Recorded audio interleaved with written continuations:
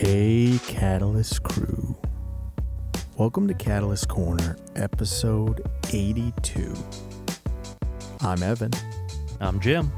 And we've got some interesting stuff for you today. We're going to talk about some movies. Going to talk about some high-ranking members of the biz. Mm-hmm. And, you know, we may get to that music conversation. Yeah, hopefully we can. We'll see. Hopefully we can fit it in. Depends on what's going on. We got a little... How you doing, Jim? I'm doing okay. I'm doing all right. I had to bring my cat in for surgery. Oh, man. She, just out of the blue, or? It was going on for a little while. Didn't know what it was. Yeah. Finally, found what the culprit was. Ends up being a kidney stone. Had to go in, a stone in the bladder, I should say. Yeah. Had to go just in. The calcium buildup or whatever. To get surgery done. So, yeah, so that was a fun time. Yeah, nice, non-stressful. Yeah, perfect. What about you? How are things going? You know, we had the show. Yep, show Northeast happened. Comic Con. That was a great time. Absolutely. Just nose to the grindstone right now. Really, I'm not as jolly, but I like cookies as much as the old there fat you go. man. But, nice. We're we appreciate everybody that ordered on Black Friday weekend, and we got 90% of the orders out. And for the rest of the week, we'll get the rest of them out, and then store's cranking. Oh yeah. Henry Kissinger died. He did. Couldn't have happened to a nicer guy. Yeah. It's about time. Talk about, just evil hanging on. He made it to 100. Yeah. I honestly didn't even know he was still alive. Neither did I. Honest. You just hear the horror stories, right? Yeah. About this dude, and it's just like you figured he was gone. Yeah. You know who else died that I again thought he was already dead is Marty Krofft. He was alive? He was 86 years old, and he just died the other day. And I'm like, I thought he died in the 70s. Yeah, that's what I'm saying. Every now and then someone will eat shit, and it's just like, I didn't even fucking know that guy was alive. Here's the thing. World's a better place without Henry. Not to get political about shit, but there are just some dudes that are just rotten. Absolutely. Yeah. No love lost there, I don't think. And again, I've been looking for anybody to like on either side. Yeah, you're not going to find just to say something nice about the man. No. Nobody gives a shit about that guy. No. And it's just like your legacy is everyone hates you. Right. Well done. Yeah. Well done. You really contributed. Yeah. Good job. Yeah. Roast, you piece of shit. What have you seen? So we talked about this. I think maybe we talked about it off the cast, but a newer movie that you had seen and recommended was good, and I know that I wanted to catch it, and I finally did. A little movie called Talk to Me. Oh, you finally got to. I got to catch it. What did you think? So I liked it. I didn't love it, but I liked it. You got to grade it on a scale, though, right? Mm-hmm. Because these guys it's their first film, and they're YouTubers. This isn't. There's no studio. Sure. Well, they're A24 now, but there's no studio behind that. Right. So to me, like with the knowledge of that, I was thoroughly impressed. It was. I mean, it was of a better quality than you'd think based upon the fact of what you just said, right? The movie was overall well done. It doesn't reinvent the wheel. No, I think it was relatively safe as far as the horror movies go, but I think it told a unique story. Sure, and there's layers to it, right? Yeah. They really allude to sort of the hand being drugs. Yeah. In a lot of ways, and I think grief is really, really big in that film. Right. Right. And then you have an ending that kind of leaves you on like, oh, I didn't expect, like. Yeah, it's a bit bleak. Yeah, and a little bit of a turn, like, oh, I didn't expect, did that happen, or what is that what really happened, or am I reading into it wrong? So it kind of leaves that kind of open-ended. You think you know what the answer is, and more than likely it is what the answer is, but you will kind of second-guess it a little bit. And they felt like kids. Yeah. Like that's always a big one to me, because a lot of times, you'll have kids in a movie, and it feels like the writer's not writing kids. They're writing what they think kids are. Yeah, you know exactly. And this was written where, I think that we've all probably attended parties similarly to, but not even just that. It felt like, not. I know we harp on this a lot, but like in a good way, it felt like, a film for modern audiences. Sure. Do you know what I mean? Yeah. Like, I know we always talk about how that doesn't really exist, but after I watched that, I was like, well, like, that's for modern audiences. Yeah. If there's one thing I could say was a negative, and I won't even say a negative, is I had a hard time understanding what the hell they were saying because of the Australian accent. Of the accents. Yeah. What did you think of the violence in it?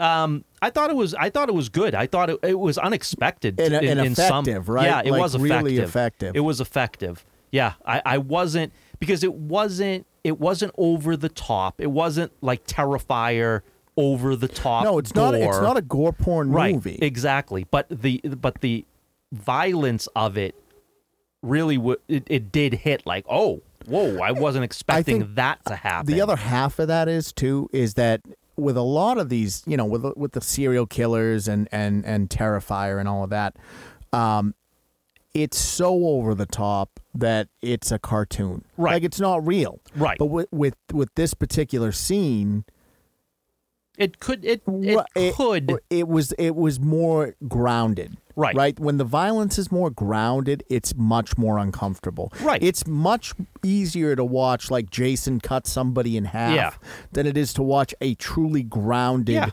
scene of violence. Right. Because I think everything that happened violence-wise could happen if probably would have looked the way that it did. Right. And because if your mind is in any altered state, and again, if we're going to use, like, say, the hand as an analogy of drugs, right? Right. If you're in that altered state sure, of mind, it's happened to. We all know someone, right?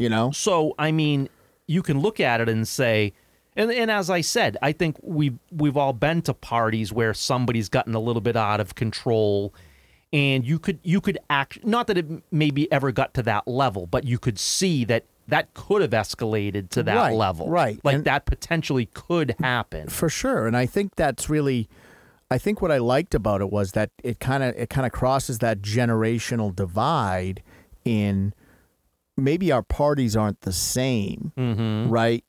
But like, that's pretty universal. Sure. That whole situation is just very, and again, the emotions that they really cover are regardless of when you were born, grief is a universal thing that we all go through. Absolutely. So it was one of those things that I was like, okay, I don't understand everything because it's definitely made for, by and for, a younger generation. Sure. So there were things I missed. But overall, I thought it was incredibly effective. And again, is it the greatest horror movie I've ever seen? No. It's up there for this year. Sure. But, and again, grading it with the curve of these guys are, this is their first attempt without true backing is pretty impressive. Yeah. I thought it was an enjoyable enough movie. Would you recommend it? I would recommend it. I would recommend it as a watch. I think that's one of those movies that you put on your watch list because you're not gonna. I would be very hard pressed to find somebody that hated it. You may not love it, like you said. It's not groundbreaking. But I don't think anybody would leave there not saying, "Oh, that was good." Very solid film. Yeah, definitely a solid film. What about you? What have you caught? So, pretty rare for me. Didn't go true horror. This time, okay. Right? Generally, I stick to the old nitty gritty. What we watched was the Hercule Poirot, or however you say his fucking name.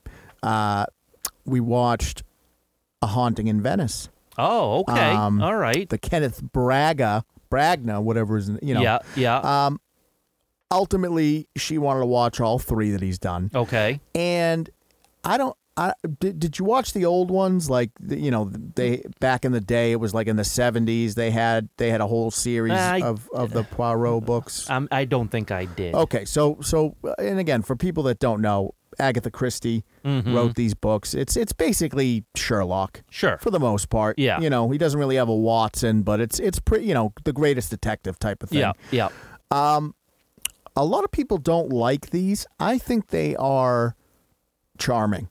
I really do. Yeah. I enjoyed all three. I enjoyed all three of them. Obviously, the middle one I think suffered a little bit because you had Armie Hammer and he went through that whole thing, so that hurts it. But apparently they're making a fourth. Oh, all right. And honestly, he directs them. He stars as the main character, and they're very charming. They're not deep mysteries. I had it figured out in the first 10 minutes, but it's he's got those weird quirks to him. He likes sweets and things like that. Like he's got the big old mustache, and he's an odd duck. Sure, but yeah, it was just kind of, it was stimulating. It wasn't too deep, and it was just, I thought it was a fun one. All three of them, nice, and they're ensemble pieces. Like you get celebrities in all of them. Yep. It was nice to see Tina Fey do a little bit more serious role. Sure. But no, I really did enjoy it. I thought it was really good, and I know a lot of people get upset because it's not word for word Agatha Christie, but at the same time, I think it's very difficult to sort of translate something that old. Yeah. Without making, without adding a little, especially where it's, Agatha Christie people know, but at the same time, how many people are breaking down the door to watch, Murder on the Orient Express? Yeah, I was going to say, Agatha Christie's not really in flavor, or hasn't been in a little while. So I think, I think what this has done is, because it's going on its fourth one now, and it doesn't seem like it's slowing down. Yeah. You've created a cinematic universe for adults, basically, is what I would call it, right? Because it's got that sort of cartoony superhero, he's a genius sort of thing, but it is for adults. It's not really, there's not a lot of kiddie shit going on there. Yeah. Nice. So if you're into that sort of thing, if you like a little bit of mystery, a little bit of whimsy, I give it a thumbs up. I really do. Excellent. Very cool. Again, not going to change your life, but no. But hey, if you need something a little lighter, if it's good, that's a good watch. Yeah. So that's nice. What I caught. Nice. Let's we'll keep in the business, but let's shift gears a little bit. I want to talk. I have a lot to unpack with what's been going on. Okay. I think we should. I'd like to start, with what happened the other day with Elon Musk. Okay. Now, the New York Times had an event, right? And the thing is that this particular event is for high up people in the industry. This is not really people aren't supposed to be playing to the public in this event. Yeah. This is supposed to be like, hey, we're the money guys, we're the decision makers, and they're supposed to have sort of these back and forths with some of the bigger. Right. And so Musk obviously was being interviewed and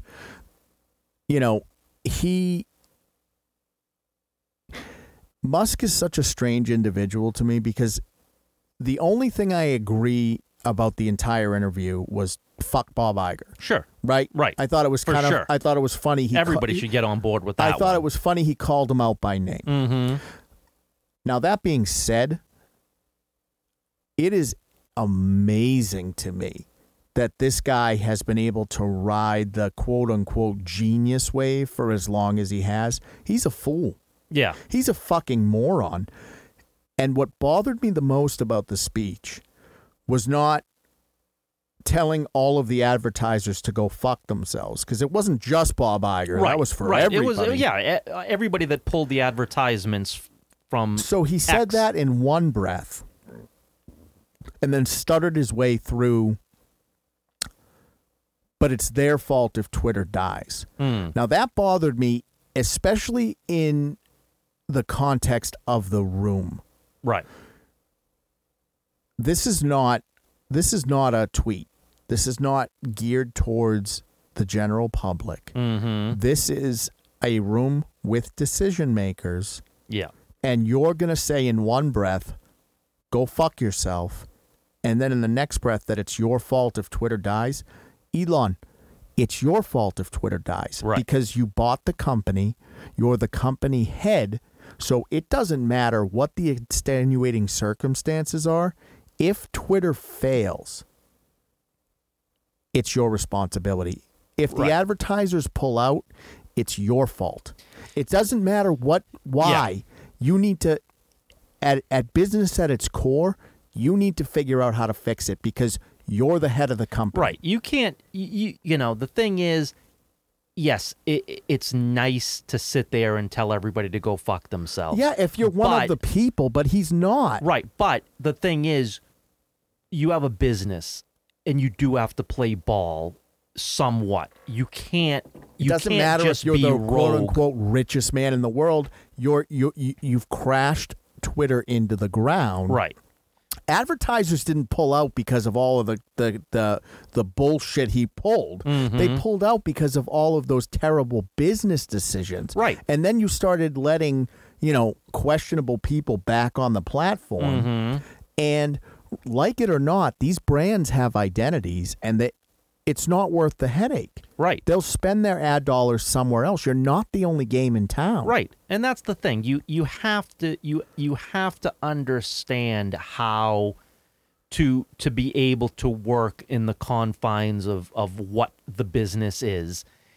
I guess, and if you choose to not do that, right. You know what I mean, then it doesn't matter how independently wealthy you are, you're not going to be able to self-afford to keep everything that you do afloat. I guess what bothered me even about the Iger call out was, as an individual, mm-hmm. if you don't want to agree with the trajectory that Disney's headed in, I get it. But as the owner of a large company who's reliant on advertising dollars, mm-hmm. you don't get to have an opinion. Right. And the fact that he did that just calls to attention what a fool this man is. Right. Like, there's been no hardship in this guy's life. So clearly he thinks he can just throw the playbook out. But if it was just an attack on Disney and you had the financial support of WB and NBC Universal. But not even just movie studio, because it's not even just like the big Hollywood is pulling out. Everybody's pulling out. No, but what I'm saying is if you had a lot of financial backing from and you were willing large to lop corporations, off that limb. Right, but they also all pulled out as well.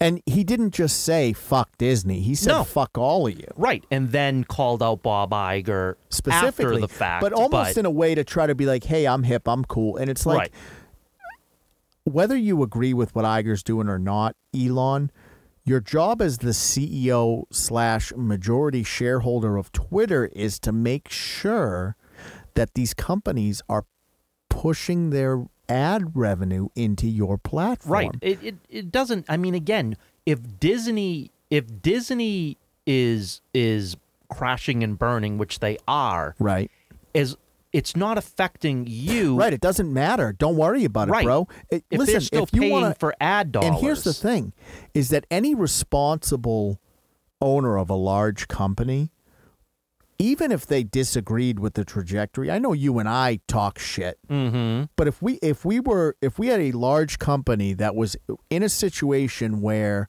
we were doing business with these kind of guys, I'm keeping my fucking opinions to myself, right? Because at the end of the day, the health of the company is more important than my opinion. But if we were to get the ability to use some of the IPs from Disney for ourselves to make profit, I don't have to like the trajectory of what Disney's doing, but I'm going to keep my mouth shut if they're paying the bills and keeping the lights on. I think what it is it's one thing if you don't have a relationship with the company, mm-hmm. right?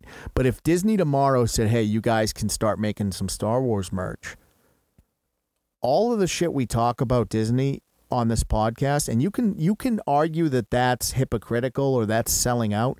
That's how business works. Right. I'm not looking to, as a businessman, hurt the business because of my personal opinion. Mm-hmm. So him doing that, and again, it scales. Right. But him doing that is I mean, I had no respect for the man anyway. Right. But it's almost like one of those things where it's like, oh, he can't get any worse. Mm-hmm. And then he does something like that, and you have people defending him because he's like, yeah, fuck Bob Iger. But that's not what I heard. Right. What I heard was the head of a major social media corporation telling his, potential advertisers to get fucked. Mm-hmm. And that to me is terrible business. Right. I mean, you have to, his thing is, well, I'm not going to be blackmailed into doing what they want me to do. And it's like, okay, I understand what you're saying, but yeah, but I'm sure there's a way to compromise. Jim, but on the other hand, right, you're a billionaire. Mm-hmm. You are not a fucking activist, bro. Right. You're a billionaire. Right. You are what's wrong with our society, so you don't get to take the high road because you've chosen to actively be evil. Yeah, but again, you're an evil corporation dealing with another evil corporation. I'm sure you could figure out how to be evil together jointly. But the thing is, still, right, you don't have to see eye to eye. No one is taking your side against Disney. No. The thing is that we're very vocal about how we feel about the creative aspects of Disney, right? And again, we're not super privy to the business side of things. Right. We have some inside, and then we make inferences, right, based on our experience, right?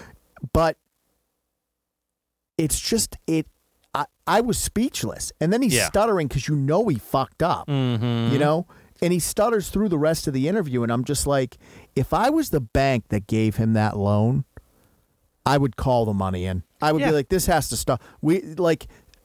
He's going to crash this and declare bankruptcy and take whatever he's made and run. It almost seemed like he was more concerned about making like a TikTok than actual business. He wants both worlds. He wants to be evil billionaire, CEO of everything, and someone that people like. And unfortunately, you don't get that. You don't get to be both guys. There's no billionaires that any of us are looking at and going like, yeah, he's okay. No. We all look at all of them and we're like, yeah, you can go fuck yourself. Right. Yeah. Across the board. Right. Absolutely across the board. And that's the thing is like he still thinks he can be both. Yeah. He's not a man of the people, and I think he thinks he is, and he's not. You can act like a quote unquote or at least what you think a normal person would act like, but at the end of the day, you could end homelessness in America and it wouldn't even affect your lifestyle one iota. Right. So you're not a man of the people. No, so absolutely not. So no one is going to have your back on any of your opinions because you're not relatable. Right.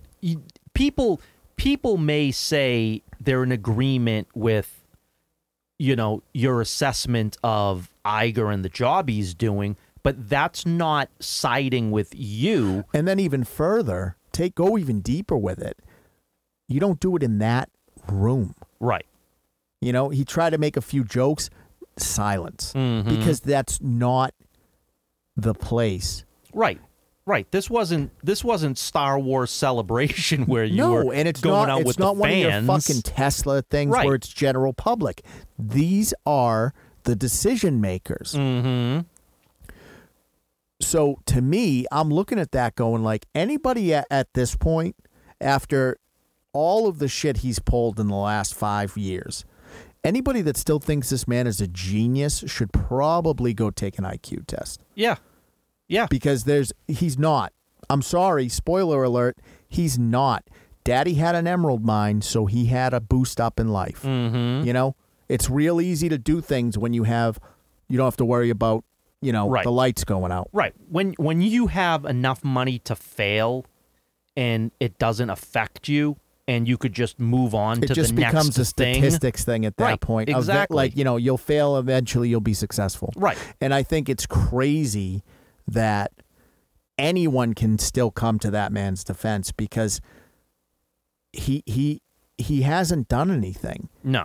You know, he's bought a couple of companies with money that wasn't even his. Mm-hmm. And everybody in that company has built these things. Right. And then to see what he's done with Twitter in the course of a few short years, he took something that was pretty neutral as far as bottom line goes. Mm-hmm. You know, maybe it's skewed into the red a little bit. Yeah. And turned it into first of all, he overpaid for it by about $20 billion. Oh, yeah. And he's crashed the revenue into the ground, which is I was speechless. Right. So I thought that was insane. For sure. And, you know, because that was the only thing I heard, like, people coming to his defense was the Bob Iger situation. Where it's like, yeah, fuck Bob Iger. And it's like, sure, but he doesn't have the right to say that. Right. Because he's the wrong guy to lead that charge. Right. Because he's just as bad or worse than Iger is. For sure. You know, maybe he's not a quote unquote creative, but he's causing suffering. Right. So get fucked, Elon. Again, exactly. You know. Yep. And I also want to talk about, you know, I don't know. I assume it's the end. It's the end of the year. So you know, they do all these executive talks because they want to keep the shareholder, right? Whatever it is. David Zaslav.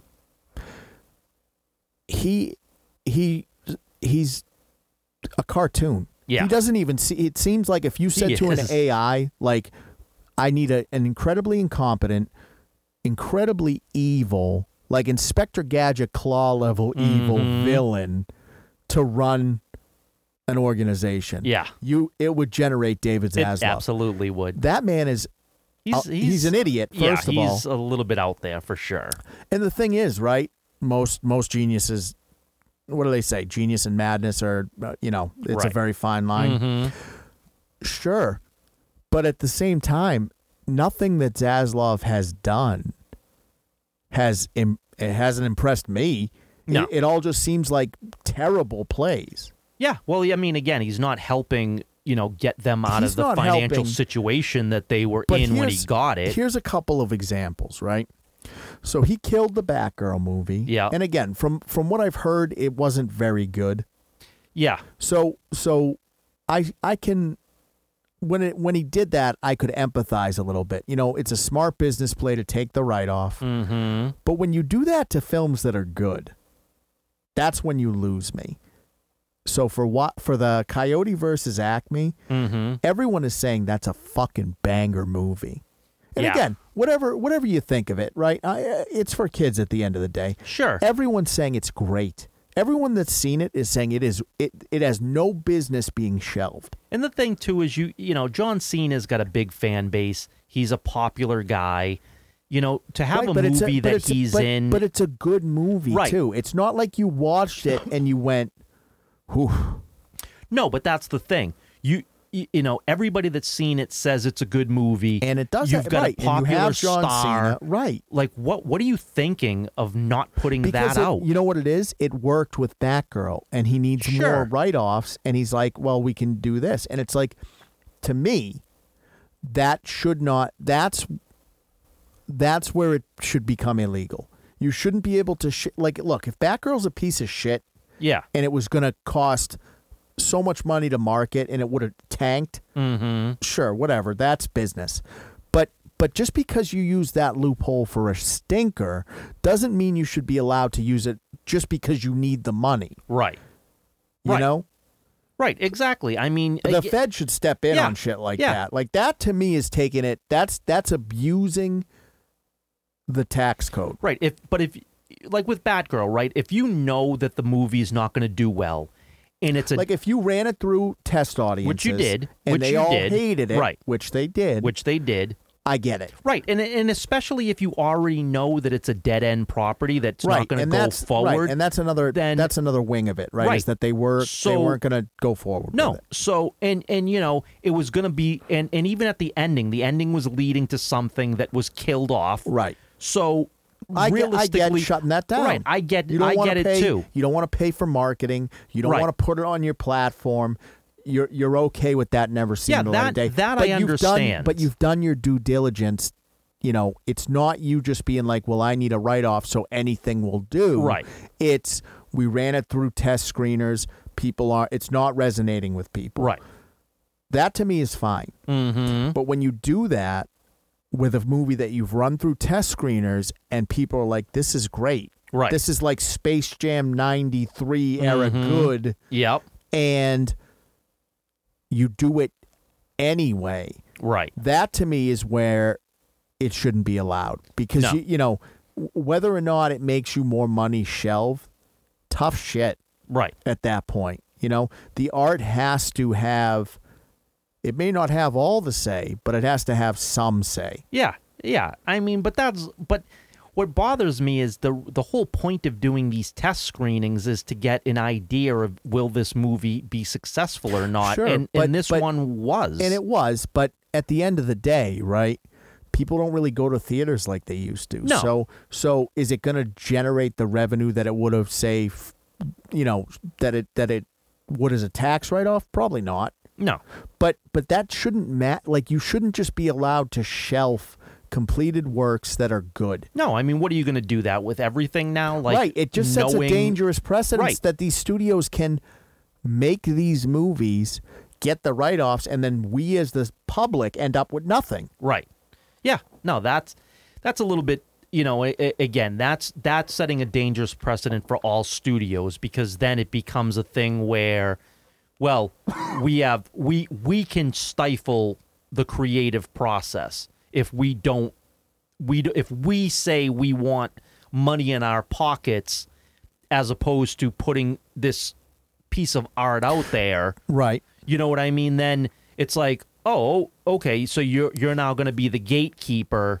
Then they're don't the gatekeepers anyway. No, but what I'm saying is, then don't greenlight it in the first place. Like, you can't. Yeah, you but can't like greenlight. I don't think it's right. I don't think it's right that you can purchase the rights to a property that the public loves, and then put it in a graveyard. Right. Like, to me, use it or lose it, motherfucker. Right. Absolutely, for sure.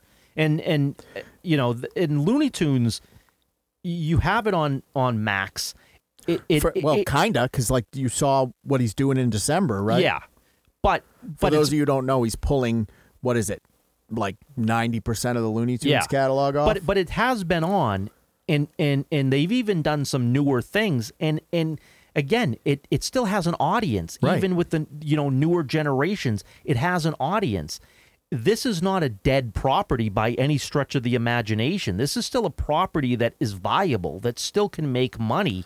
And it's your property that you should be pushing hard. You should be pushing Looney Tunes if you're Warner Brothers. Like, it's a no-brainer. Right, but the issue we're running into, right, is that it's, obviously we're in late-stage capitalism, right? And it's morphed into this monster of nothing matters but the bottom line. Right. And when when you think that way in industries, healthcare, art, where that's not the point of them. Right. Like it affects every, and it generate, the public has discourse with that. So if you're doing that type of shit, canceling the Looney Tunes thing, the Coyote versus Acme, that may give you a write-off. I like Warner Brothers that much less because you did it, and that resentment stays. Right. Because how dare you? Yeah. And I mean, it was so bad that you now have to, you're trying to sell it off to another studio so that they can put it out. Which even that is insane. Which is insane. I just think, at the end of the day, what's very interesting about the way we kind of all communicate now, with TikTok too, is that we're really getting kind of true views of these people. Yeah. And for years, they wanted you to think that they work harder or they're smarter. And it's turning out that that's just not the case. No. And I look at a man like David Zaslav, and I'm thinking to myself, like, Why hasn't the board ousted this motherfucker? He's a He is a failure. Mm-hmm. You know, maybe he was doing good with Discovery, right? But as soon as you start wading into the Warner Brothers pool, yeah, you can't handle that. No, and again, he hasn't turned any type of profit. You know, Warner Brothers is still as bad financially as they were when he got it. So how is it going to turn around? Is that, you know, we like Mortal Kombat, right? Mm-hmm. And the new game came out, and it's got Zaslav's stink all over it. Sure. Microtransactions, incredibly rushed. Mm-hmm. Like, you're not helping the franchise by making a quick buck. Right. This is a franchise that's been around for 30 some odd years. And just to make a quick buck, you're going to tear down your fan base. Yeah. I mean, but it's short-term gain, though. You're going to, you might make a quick buck, but you're going to lose. But who is that for? It's for nobody. It's for nobody. It's for who? Zaslav? It's for Zaslav? It's for him and the board. But at the end of the day, right, these it's just crazy. It's crazy, and I think people are just kind of fed up with it. Yeah. And so for sure. But you're seeing it in the entertainment space across the board. Yeah. You know, these CEOs are affecting their companies. You know, maybe before it was very behind the scenes, and like, you know, if you had a somewhat incompetent CEO, you could still keep the business chugging along. Sure. But now, you know, especially with a guy like Zaslav who has so affected so many elements. There hasn't been any new HBO shows. No. There hasn't. They quote unquote revamped HBO Max app to Max, and the app sucks now. Like it's just a combination. It's just everything he seems to touch, he turns to shit. Yeah. And to me, if I'm someone that's invested large amounts of money in this company, I'm thinking to myself, this ain't the guy. Right. So get him the fuck out of here. Yeah. Yeah. I think that there's enough evidence to support the fact that he's not the guy that even if you're looking to sell, even if the plan was to eventually here's flip the this. Thing. Flip it to who? Because we're getting to who knows? We're getting to a point now where there aren't that many companies. No, and that's the thing. I think that was the thought that's what they wanted to do. But you should have at least made, if that was your plan, it should have been at least viable or look viable to get somebody to come in there and then incur that debt. You know, a company that's flush with cash like Apple, right? Maybe a company like that's flush with cash might have been intrigued in buying it if there was potential in it. But, you know, you took a horrible company that was in horrible shape, and it's still in horrible shape. It's worse. And so, right, it's worse. And so how is that enticing anybody to now take on the debt that you took on when you bought it? But the other element to that statement is before the enticement was, well, we're getting all these great properties. Yeah. And maybe this guy's a mouth breather, but like we can do something with this. But because of the way it's, the entire public perception of these giant Hollywood corporations is going, you're doing permanent or at least a long-term damage to the IPs as well. Right. Well, so it's not just about, it's not like, oh, you know, if Apple bought Warner Brothers, everything would be fine. You have to backpedal the damage control that Zaslav has done to all of these properties. Well, that's the thing. You don't have, a robust Looney Tunes, and DC is, dead right now. Right. And regardless of whose hands DC is in, you have to fix the damage that's been done. Sure. It doesn't matter who owned. It's not like we as the public are going to be like, oh, well, it's a different company now, so it'll be fine. No, we've lived through the last 5 years of all of this bullshit, and there is a sour taste in our mouths. Right. So it's not like you can just buy it and we're going to go, oh, well, everything's all better. No, absolutely not. So because the squeeze is so tight on your everyman right now that he's not going to part with his dollar for anything. No, and the more you keep on shelving things that the general public has interest in and wants to see, and you're denying that, then you have nothing to offer the public, and the public who are going to financially support what you're doing are going to walk away to something else. But I really do think that, because I've been trying to figure out, because at least to me it seems like the last 5 years have really affected our storytelling companies in a negative way. Oh, absolutely it has. And I was like, what is the overarching theme in all of this? And I think what it is it's always been about money, but there was room for art. And it doesn't seem like there's room for art anymore. No. Everything has to be corporatized, franchised. It's a product. There's no art. It doesn't matter how it makes you feel. It doesn't matter if you care about characters. All that matters is we can make a buck. Right. And that, to me, is in complete opposition of why any of this stuff was created in the first place. Yeah, it absolutely is. And it doesn't work. Right. Right. You can make your money. That's the thing, is that we love these properties. We want to support them. You can make money, but when you try to when it's just about pushing that, getting that extra little bit of blood from the stone, that's when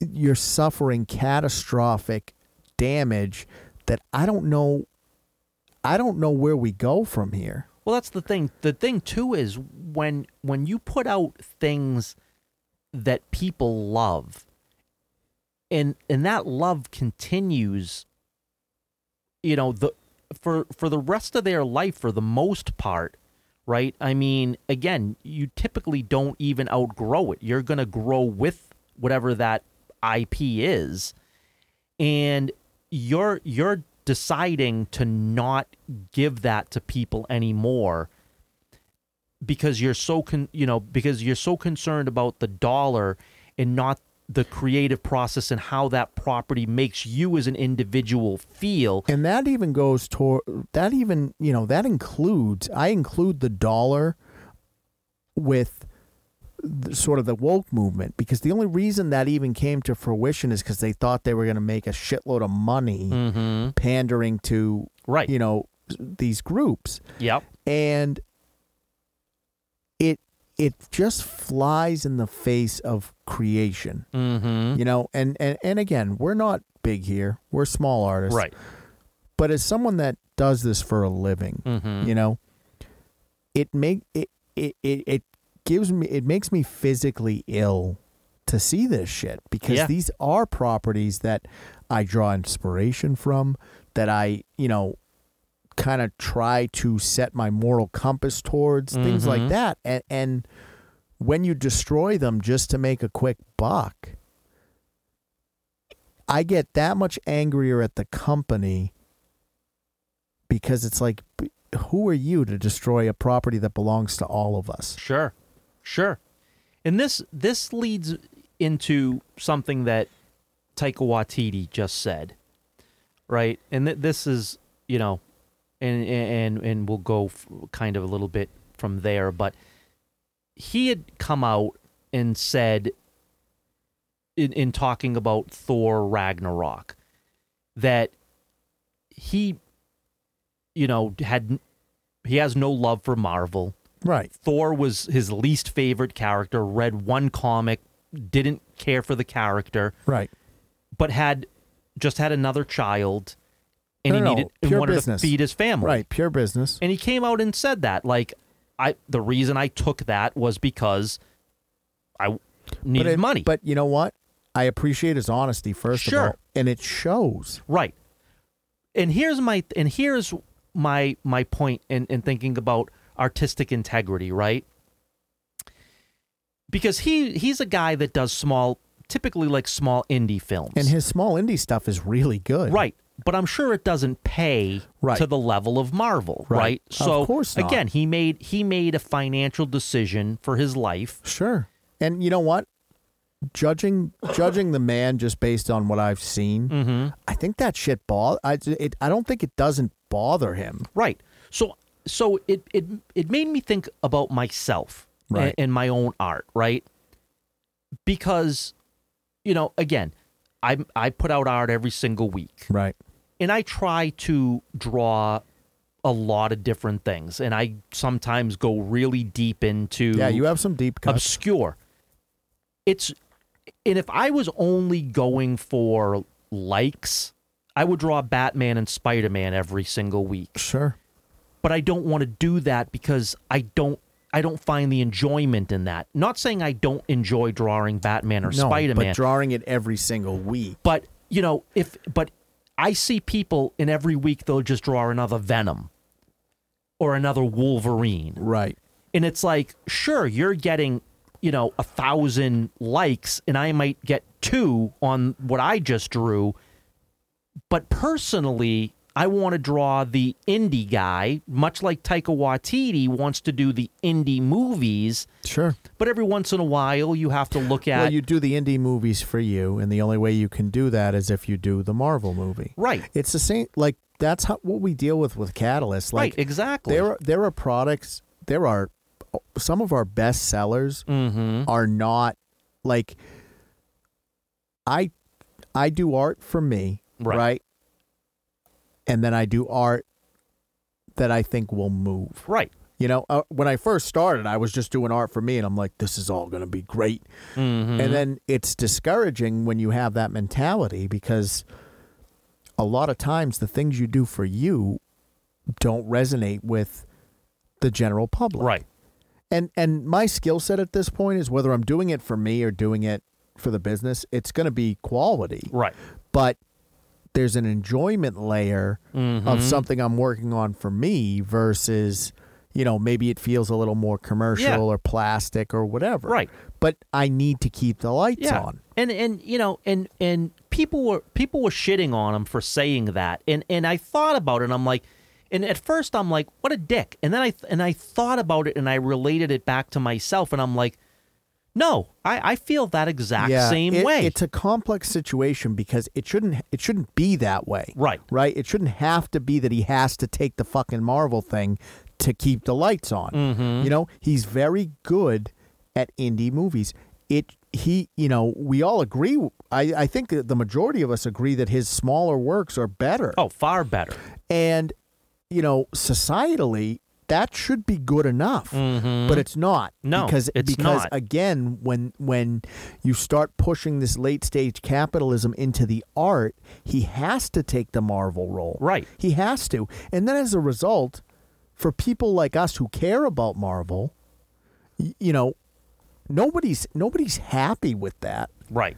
Right. And he can't come out and say that he's unhappy with it because he's collecting the check. Right. And the thing is, and here again is where somebody, where Feige to me is just always a complete failure because you shouldn't have allowed that to take place in the first place. Like if he doesn't like Marvel and he doesn't like Thor. Yeah, but I think Feige is, and again, I'm not trying to humanize these people, but imagine being caught in that machine, right? Like, I think he truly loved Marvel at the beginning. Sure. But I think now it's become such a machine that it doesn't even, I don't even think that fucking hits him at this point. Right. You know? But I just look at it and I'm like, but couldn't you have found, like, if he doesn't like Thor and he made these movies for the fact that he doesn't like Thor, and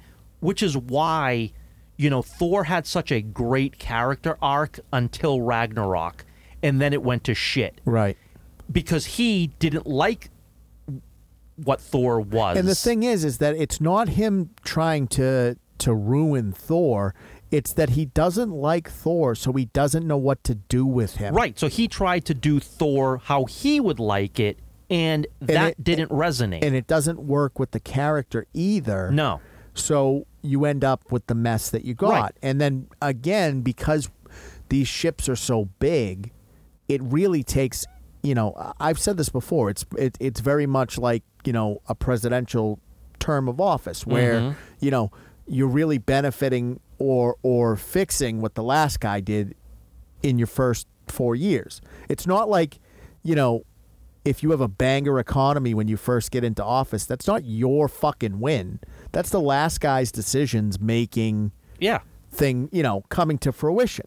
Right. And it's the same thing with these movies. Like, you incrementally get worse and worse and worse, but the public is so bought into the franchises that it takes a long time for them to go, you know what, I'm going to skip the next one. Right.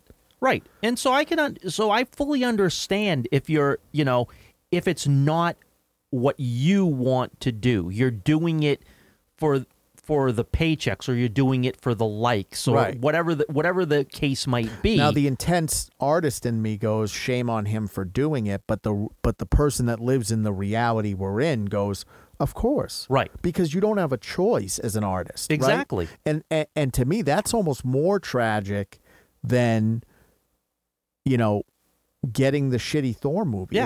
Is that someone who I think is actually very artistic, very, very good at what he does, is forced to do something he doesn't want to do and isn't good at, just to keep the lights on. And the thing is, you make he'll make one of those movies and he'll put his heart and soul into it, and he'll think it's so great, and it like this was such a passion project, and it is, and it makes $1 million, and then he can go to Marvel. But that's what it is, right? Is that I've said this before on the cast, is that there's a sweet spot in horror with a budget, not even horror, just movies in general with a budget where the executives don't get as involved, and those are the best movies. Yeah. But again, because they're pushing every last drop out of every single property, there are not $70 million budgeted movies anymore. No. Everything is $300 million to make. Right. And, first of all, when that's the case, right? Look, say what you want about Avatar 2, right? But to me, that's the last true blockbuster we've had in 5 years. Yeah. Because Cameron takes time and spends money doing this stuff as a proper blockbuster would be. Right. But now that everything is a blockbuster, nothing is a blockbuster. Right. But take like that new Hunger Games movie with Rachel Zegler, right? Sure. It was $100 million to make. Right.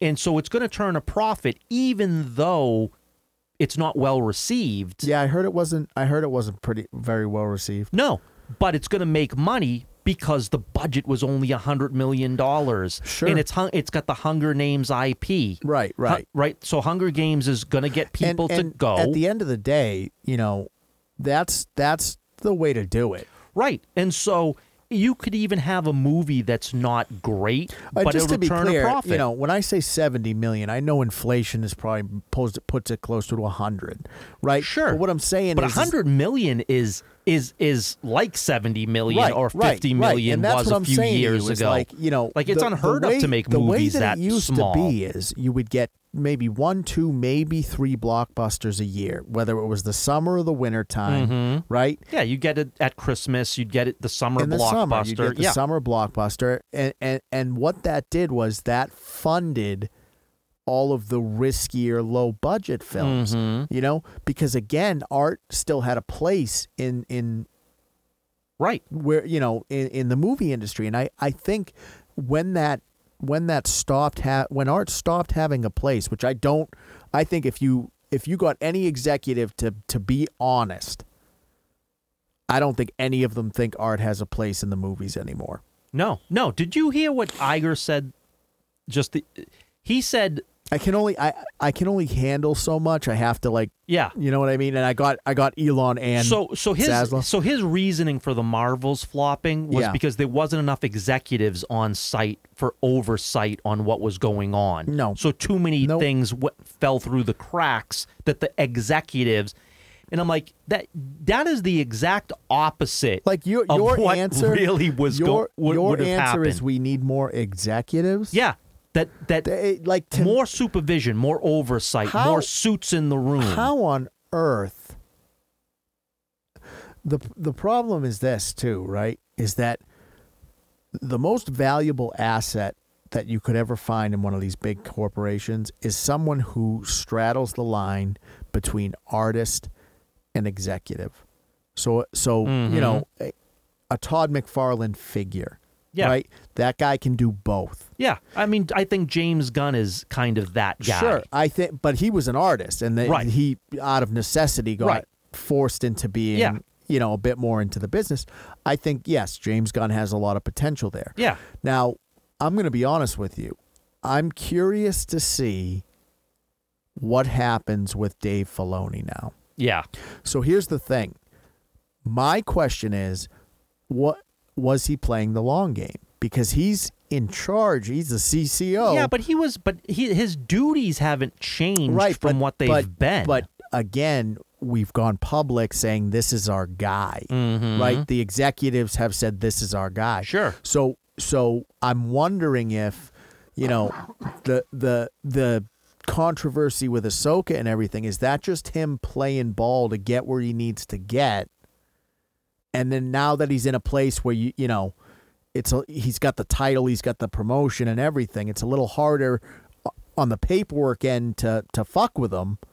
Can he reel it back in now? So I'm gonna go on record to say Filoni is one of the biggest problems in Star Wars. So you think it's a one-trick pony? I think he is Kathleen Kennedy's, you know, right there with her. Okay. As far as the destruction of Star Wars as much Filoni's fault as it is Kathleen Kennedy's. So here's the thing. That's my take. I'm willing to give this guy a chance because, again, I really like the Clone Wars. Sure. And to me, if you can produce something like that, even if you had Lucas's, but the thing is that if you didn't ruin your relationship with Lucas, that doesn't have to go away. Right. So my point to it is that, you know, I could see someone like Filoni, again, pulling a Taika Waititi, where he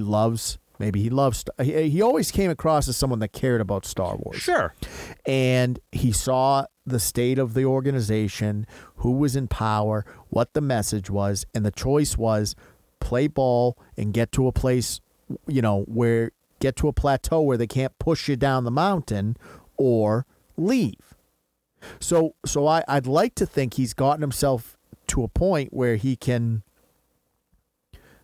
take a step back and start to repair some of the damage. And I'm willing to, because I like Clone Wars, I'm willing to give him a chance. Yeah. The only problem with that is you would have to then take everything we know about the Rey movie that's supposedly coming out and scrap it. Well, he's the CCO, so now only he has because, to... Right, because what we've heard about the Rey movie is that she's going to do where Luke failed. She's going to resurrect the Jedi Order. Right. She's going to be the new head of the Jedi. Right, but create that was her whole deal from the sequel trilogies anyway, right, is that she was just better than Luke. Right, but what I'm saying is that if that's what we're hearing the movie is, then that's going to be a financial disaster. Of course. So if Filoni scraps that and says, no, that's not what we're doing, then I'd be like, oh, okay, maybe you're right. But if Filoni is lockstep with that being what's coming, well, then we'll see. He's exactly what I think he is. You know, the announcement was 3 weeks ago that it happened. And so when I saw that, that was my thought. I was like, because again, I think if you go through the Clone Wars, there's some good stuff there. Sure there is. And I'm thinking to myself, even if Lucas is holding your hand through that, which he probably spot checked him and helped him with a bit of the lore. He did. But I mean, if Filoni made that, which he gets the credit for it, I'm thinking to myself, someone that could put something like that out cares about the property. And again, what we were just talking about, sometimes you got to do a Marvel movie to make your independence. Sure. So if he now that he's in a position of true power, he has the opportunity to actually, you know, get Star Wars back on track, and I'm willing to give him a chance because of Clone Wars. But see, here's. But if he fails, that's it. Right. It's not like you don't get a ton of chances. If you continue on this path, you're just as bad as them. Right. That's it. And what scares me though is I thought Rebels was decent. So did I. But Ahsoka was so bad. Right. But which is just a continuation of Rebels. But Ahsoka, again, it's that environment, right? Mm-hmm. And I'm thinking like he's already talking about, if they do any more Ahsoka shit, he wants to recast a bunch of people. Sure. Which I'm thinking to myself, like, okay, that's a good start. Yeah, but it wasn't the acting. It was the writing. But it wasn't the acting in She-Hulk either. No, and that's the problem. But I guess my point is, right, is that if you have someone that cares and is now in a position of power where there's not as much pushback, right? Mm-hmm. He can now kind of be like, hey, this is how we're going to do things. Yeah. But I've said this before. I think the two worst actors that I've seen in Disney this year was Rosario Dawson and Emilia Clarke, who are both very talented actors. Right, but I think so it's not the actors who aren't good. And here's the thing. Even with Willow, 90% of those actors are very good. Yeah, except that one girl. Right. But aside from her, everybody else, even fucking what the hell was her name? Kit. Even Kit the acting was good. Yeah. But the writing was atrocious. Yeah. So the thing is that, I want to clarify all of that too. The acting in She-Hulk was good, but the writing was just so bad. Yeah, what's her name? Tatiana Maslany is a good actor. And you know what? Even a good She-Hulk, but with what she was given. Yeah, it was horrible. Right. What she had to work with. And that's the thing is like, this is not. I know we've seen a lot of these actors like become very defensive, and it's like we're not coming at you guys. Most of you'll know if it's like, and the thing is, usually if it's the actor, it's a good show. Like Dracula, Francis Ford Coppola's Dracula, right? It's Keanu Reeves and Winona Ryder are fucking atrocious in that, but it's a good movie. Yeah, right. And it's again. You're more forgiving of maybe bad acting than bad writing. Because with bad acting, it can ruin a scene. It can ruin the scenes you're in. But with bad writing, it ruins everything. Right. But see, here's how I look at it, right? Take Dracula. Yeah. I don't think Keanu Reeves was the right choice he wasn't. for that role. No. Right? But Tatiana Maslany is the right choice for that role. I agree. And that's the thing. And Rosario Dawson was the right choice for that Ahsoka, role. Right. I think where it gets kind of lost in translation is they hear guys like us shitting on their properties, right? Mm-hmm. And it's not a lot of times it's not the actors. No. It really isn't. She-Hulk, the people that wrote that should be expelled from the industry. It was that bad. And I don't think that I think that they just canceled the second season but because again, of how bad it was. That's not a testament to the acting. But she'll continue. She-Hulk herself will continue. So when they announced that, I was reading the comments on social, and people are acting like, they're like, oh, the anti-woke mob won, but they can't. That. But they can't stop. She's still going to be in the MCU, and it's like, good, right? We I don't think you understand where the anger's coming from. I'm not mad that she's She-Hulk. I'm not mad that She-Hulk is in the MCU. I'm mad with the way that they wrote the stories. I think that if you had her with a competent writing staff, it would be good. Brie Larson won't work though. Right, it doesn't matter what you do with Brie Larson because she herself won't work. She didn't work in Marvels, right? Which you didn't have a decent writing staff at that point. But she didn't work in Endgame either. No, right. Which you had a great very competent staff. Right, staff. And that's what I'm saying is like, it's pretty clear who and this is not to shit on Brie Larson's acting. No. Because as a serious actor, she's got some she's chops. wrong for the MCU. Right. It's not like everybody has, and that's the other thing. It almost feels like now they want everyone. Mm-hmm. And it's like, chill the fuck out. You don't need everybody. Right. Right. But the thing is, right, is that it's not that we hate She-Hulk. It's not that we hate Ahsoka. It's not that we hate Rosario Dawson.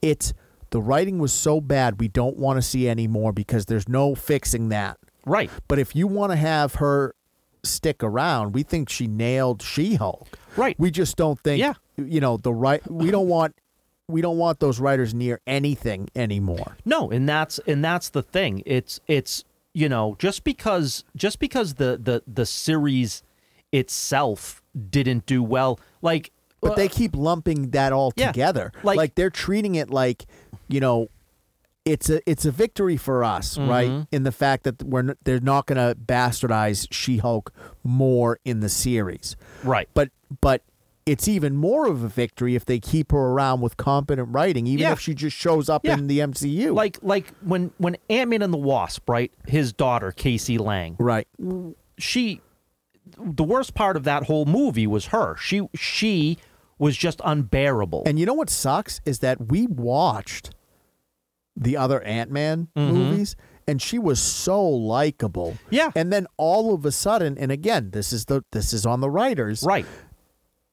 You made her into that character that I'm better than everybody and I'm an asshole. Right. And it's like, no, that is, no one likes that character. Right. So again, we're not saying that there's anything wrong with the girl that's playing that. I don't think we've ever actually kind of fleshed that out enough either. But just to be clear, because we'll put this one to bed in a minute. I'm all for more She-Hulk, but I don't want another series because unless you're going to rip the writers out and start new, which you can't, no, it won't work. No. So the victory is not that we're getting less She-Hulk. That's not a victory to me. The victory is we're getting less shitty She-Hulk. Right. But we still get to keep the actresses or the actors that portrayed these heroes, Ahsoka, She-Hulk, and even if they're only around a little bit for now anyway. Right. I'd rather have that because I think they both did a great job than have them in a full-blown series of just trash. Right. Yeah, You know? if they're well written, then we want these characters. Right. It's not plain and simple. Right. It's not an anti-woke victory is what they've been going around. It's like, no. I liked She-Hulk. Yeah. I didn't like the situations you put her in. Right. We don't like the writing and the dialogue that you made her say. Right. But we don't dislike her performance, and we want more She-Hulk. Right. We just don't want that. She looks the part. She has the mannerisms. When she was, when the writing was not I want to throw up every moment, it was great. She was good in that moment. But there was so much and it's the same for like even The Witcher and stuff, right? Mm-hmm. The acting isn't bad in no one's sitting there going like, no. Oh, it was Yennefer, it was Ciri, No, it's the writing that has ruined these properties. Right. Absolutely. So, I know we were going with the executives, but the truth of it is that there's levels to all of it. Right. Exactly. I I don't know. Let's put this one to bed. Okay. I can't even, my blood, I'm going to have to go take a fucking pill. Yeah. Jim, as always. Yeah. Thanks for raising my blood pressure. Absolutely. What do you got going on?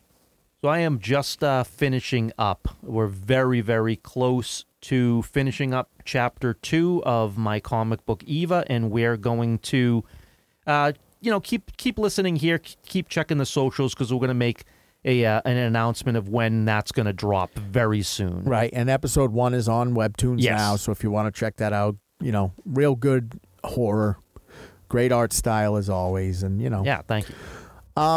So that's episode 82 of the cast. You guys know where we're at. CatalystCrafting.com is the main website. Catalyst Creations NH is the Etsy store.